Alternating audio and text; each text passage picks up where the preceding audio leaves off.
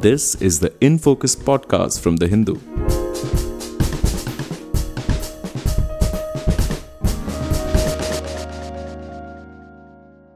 Hello and welcome to another edition of the In Focus podcast. I'm your host, G. Sampath. The ship has reached the shore.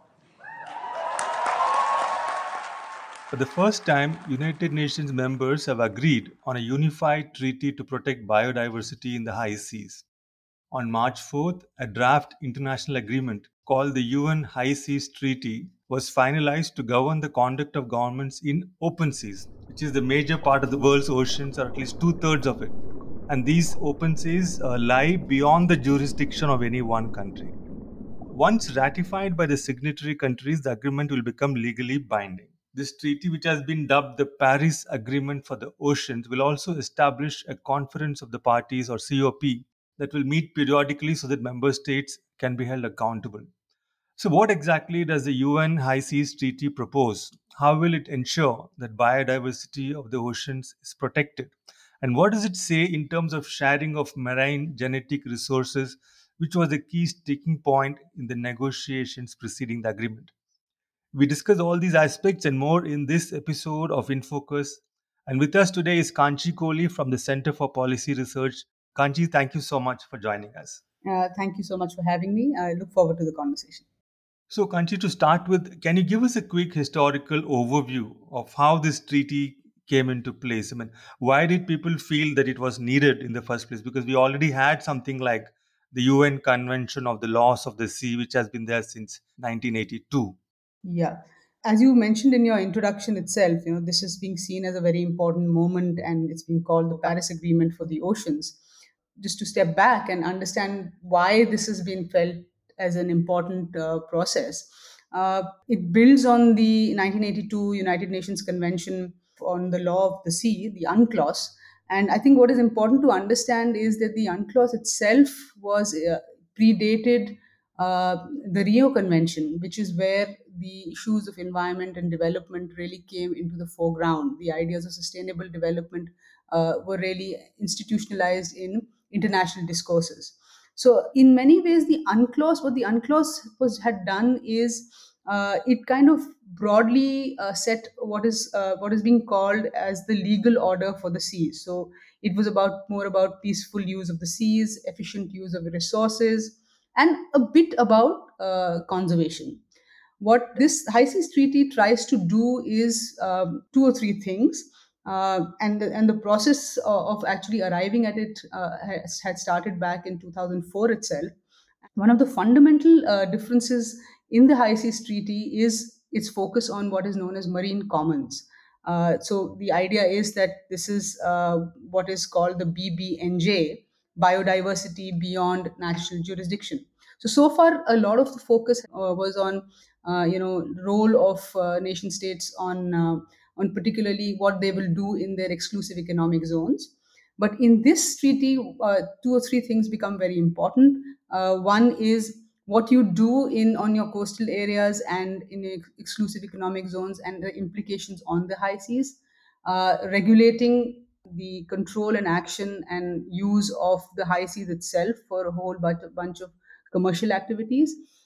As well as the third aspect is a large focus on conservation and more about creation of marine protected areas in the high seas to count in some ways counterbalance the commercial interest in the high seas. So in many ways, it's considered to be important because if ratified, these actions become binding, which was not the case earlier.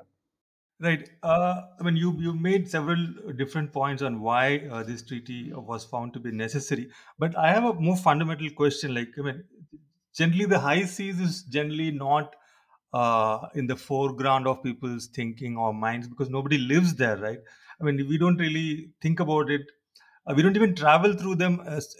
Actually, even cruises, I think, mostly happen along the coast. So, why is marine biodiversity or the marine commons of the high seas so important? It's not like, say, a forest which is near a city or a state capital or which is inside your country's jurisdiction. So, even though it is the commons, why is it so important to conserve it? Is there any particular scientific or any other reasons why we need to be so concerned about protecting its biodiversity? Yeah, so I think there are two aspects to this. One is that it is still a very understudied area of understanding what is the kind of nature of biodiversity which is there in the high seas or the open seas. And the other thing is also because it is understudied, it is equally vulnerable. And if you see, I think a lot of this, the push for conservation, the push for protecting and regulating access to the high seas is because there is increased interest in in these areas with when it comes to transnational trade, marine genetic resources. In many ways, it's, one has to embed the high seas treaty in the conversation around all countries talking about blue economy, blue growth, and this almost becomes like a marine commons which is available for all countries to be able to tap into. Now, it also becomes important because it comes also at the heels of several international conventions calling out for the protection of the high seas, whether it's the Convention on Biological Diversity's Aichi targets, or it's about the discussion around climate change, which is talking about the importance of the oceans for climate capture. So there's a dual call for almost protecting and conserving these areas, as well as in many ways, because there is high level of commercial interest in these areas, how does one regulate it so that it's not the first come first serve basis? In many ways, those who have more means to exploit these areas reach there first and are able to extract much more. So I would say it's both. So basically, to avoid the what they call the tragedy of the commons. In some ways, yes. And also, I think it has to be understood in the light of that there's a huge interest. There are the limits of land and coastal areas are being hit in many countries, and these are unexplored territories which are already being tapped. But I think there's more and more international interest in it. Right. Now, in the context of this treaty, one of the key mottos or talking points or slogans has been this 30 into 30 goals, where you serve or where you conserve 30% of your land, of the planet's land, and 30% of the planet's oceans, and so on. So, how is this 30% arrived at? Why is it 30%? Why not 40% or 50%? And what is its rationale, and how realistic is this? Because we also know, for instance, that countries conduct underground nuclear tests and so on, which does happen in the high seas. How will this, does this treaty have anything to say about those aspects, for instance? So the treaty actually exempts, to the best of my understanding, military interests in the high seas. That's I think that's an entire completely different discussion, which is so military vessels will be treated very differently, not as part of this agreement. This is more economic interests that we're talking about. The 30 by 30 is actually in the discussions as part of the Montreal Protocol really embedded and focused on basically 30% of the world's land and coastal areas and oceans have to be protected by 2030. So that's one part of the 30-30 discussion, which was arrived at through a large intercountry multilateral negotiations with a lot of scientific knowledge that had been brought on the table. So in many ways, that seems like something that is resolved both scientifically and politically at this point of time. The realistic part is actually a very important question because and it will become an important question as part of the high seas treaty as well going ahead, because this will be this will come to be contested both with respect to developing nations asking for their right to develop, and all the discussions about common but differentiated responsibility which have been under play in both the Convention on Biological Diversity as well as the climate change conventions will be part of this discussion as well. It really depends on how much countries want to give up their blue economy ambitions, how much they want to even give up their activities in exclusive economic zones that are going to impact the high seas. It will also be important for it. It's important conversations for least developed countries, small island nations who've been raising issues of vulnerability.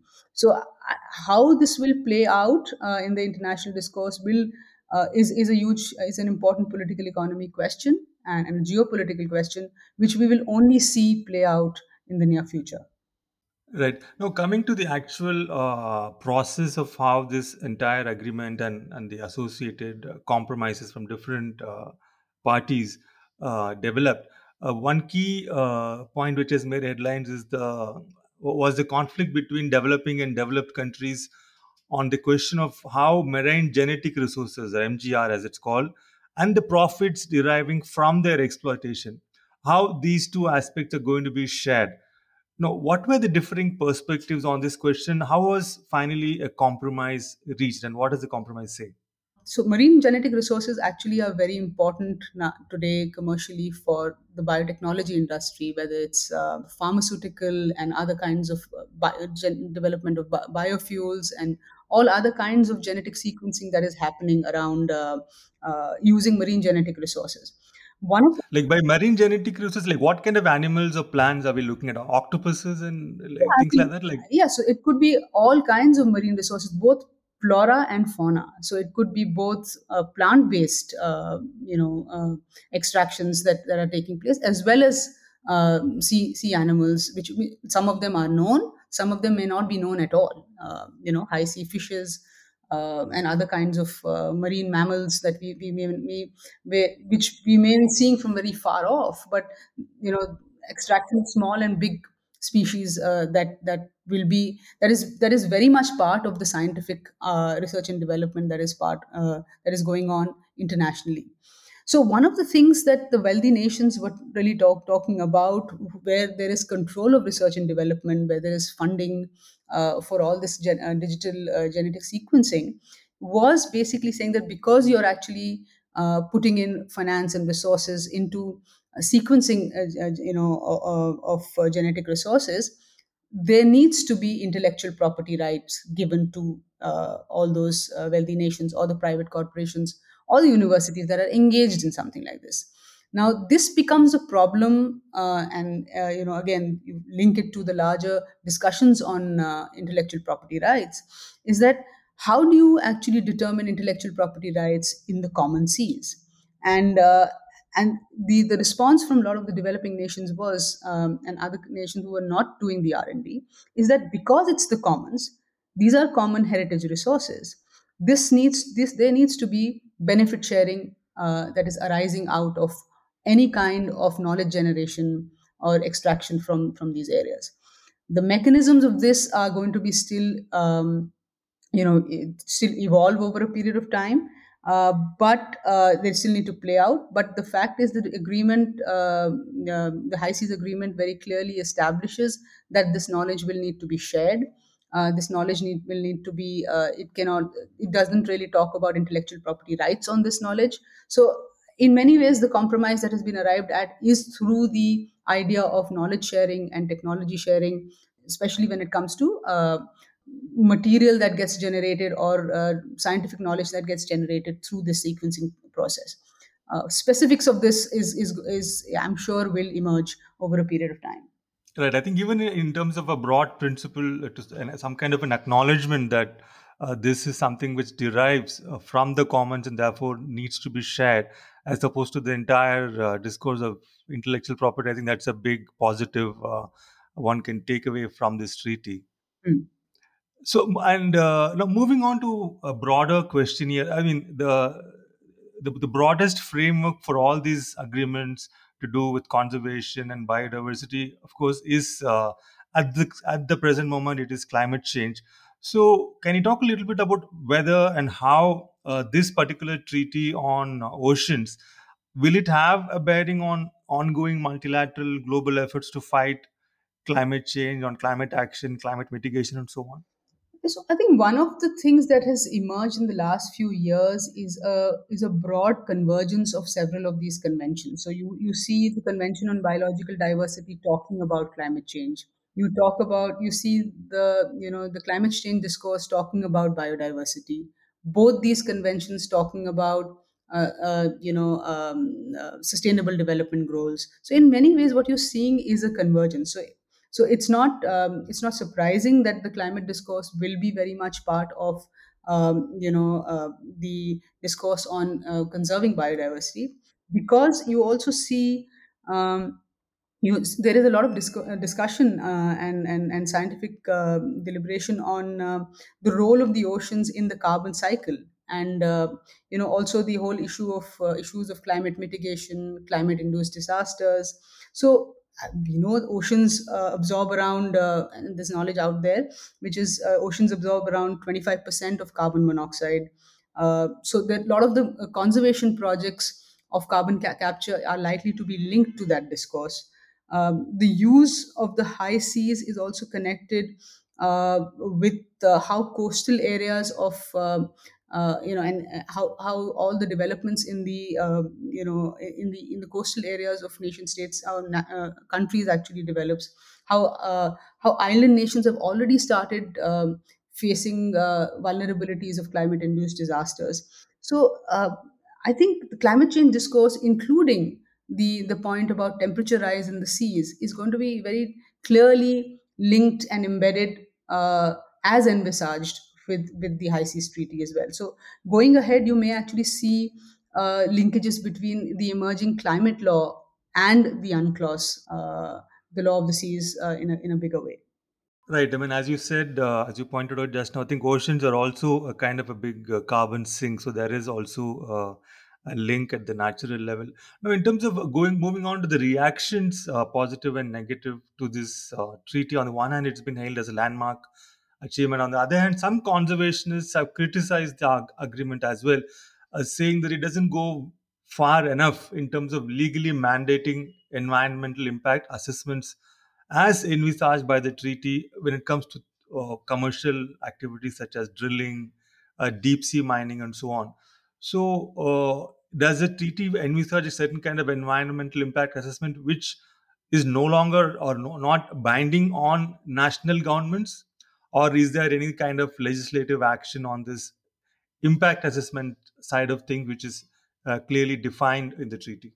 See, I think first one needs to acknowledge that the treaty is relying on are relying on models of regulation which have been in existence for a while now, whether it's marine protected areas or environment impact assessments. These have been since the 1960s and 1970s. So the verdict on how effective these mechanisms themselves are is out there, and how countries are really how the countries really treat these models is also there's a lot of experience in literature that is out there that discusses this.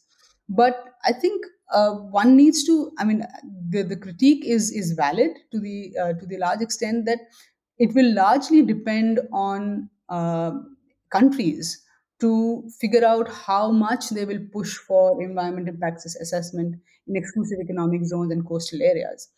We do see in countries like India, where the environmental impact discourse and the environment clearance regime has been contested. It's been spoken about. It's been called out by activists and communities in terms of its dilution. So one doesn't know how strong it will remain. Given so, if you see two aspects of the EIA discourse as part of this treaty, one is regulating actions in the coastal areas and EEZs and how they impact the high seas, because any oil spill or drilling activity in EEZs itself we can impact the high seas. And the other is the environment impact assessments for projects that will be undertaken in the open seas or high seas, and how that will reversely impact coastal nations. So while there are much more clearly defined mechanisms at national levels which can or cannot regulate or may not regulate the actions of countries in the coastal areas, uh, the although there are very elaborate chapters that talk about the need for cumulative impact assessments, that talk about need for doing environment impact assessments and taking permissions from institutions that will develop over a period of time at an international level, it's too early to say whether it will effectively pan out. The experience with these mechanisms does not augur too much faith in the way it will pan out. And given how much is at stake in the high seas, even for commercial interests. So it's too early to say in terms of whether it will be effective or not. But the caution and the precaution that is being spoken about, that it is it's may not be strong enough, is worth taking on board. So you're saying that when it comes to, say, projects, say deep sea mining or drilling projects in the high seas, and their impact on island nations, tiny island nations, wherever, there is no such mechanism in place to ensure that there is an environment impact assessment that is compulsorily done by some commercial exploiter in the high sea, so that it doesn't affect a vulnerable island nation. So there is talk about regional economic integration organizations. There is talk about developing protocols, but that clarity may not is not really clear. Is not coming out from this agreement itself. That is not to say that in the future sittings they may not. There will be institutional mechanisms or more elaborate approval mechanisms that will emerge.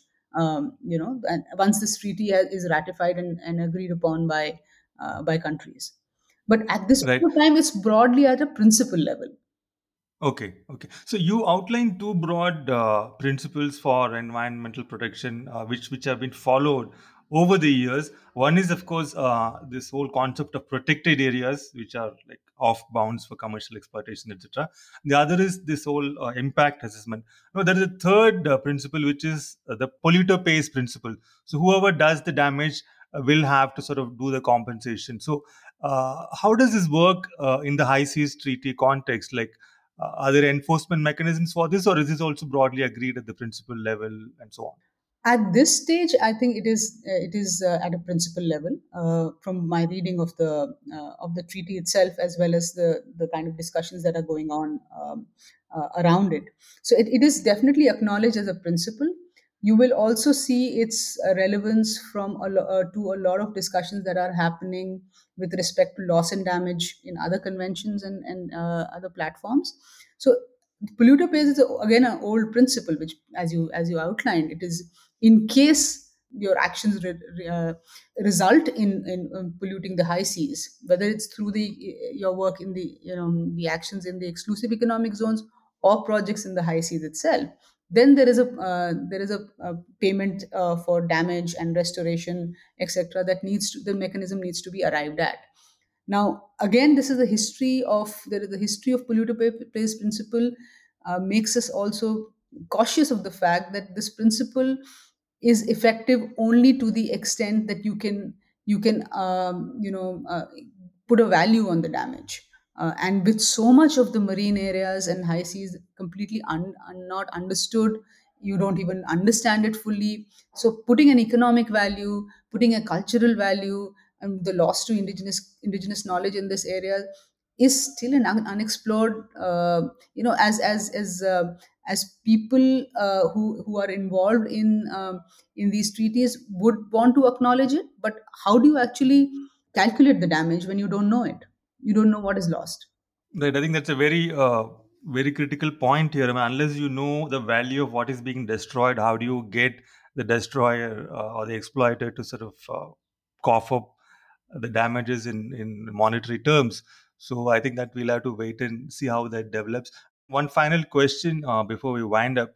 So in the climate negotiations, we saw that there was a fair bit of wrangling and hard negotiations on the question of sharing the costs of climate mitigation action. So in this treaty too, I mean, I imagine there would have been a lot of back and forth on sharing of costs for protecting biodiversity of the high seas.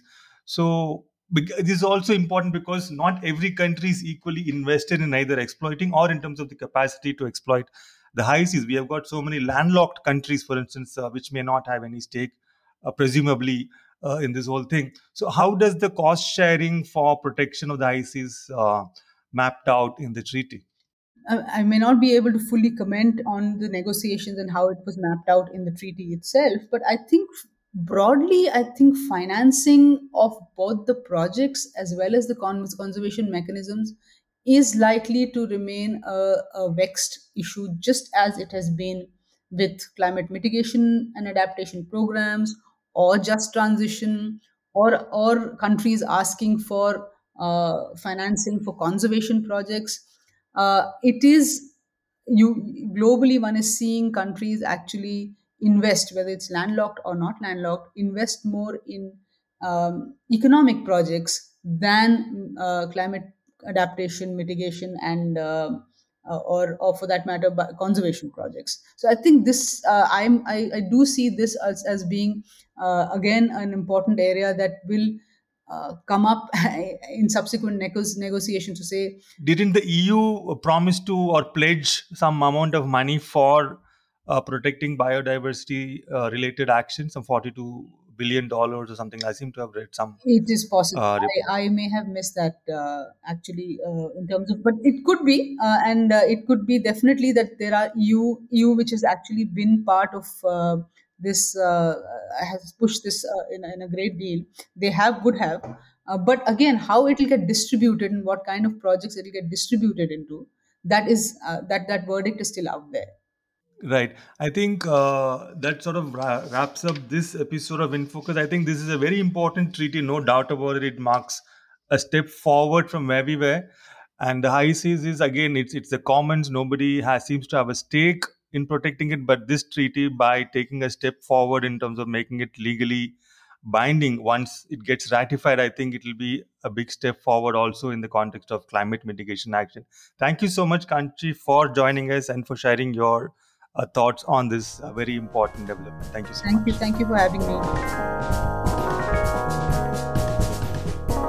In Focus will be back soon with analysis of the biggest news issues. In the meantime, you can find our podcast on Spotify, Apple Podcasts, Stitcher, and other platforms. Just search for In Focus by The Hindu. We'll see you soon.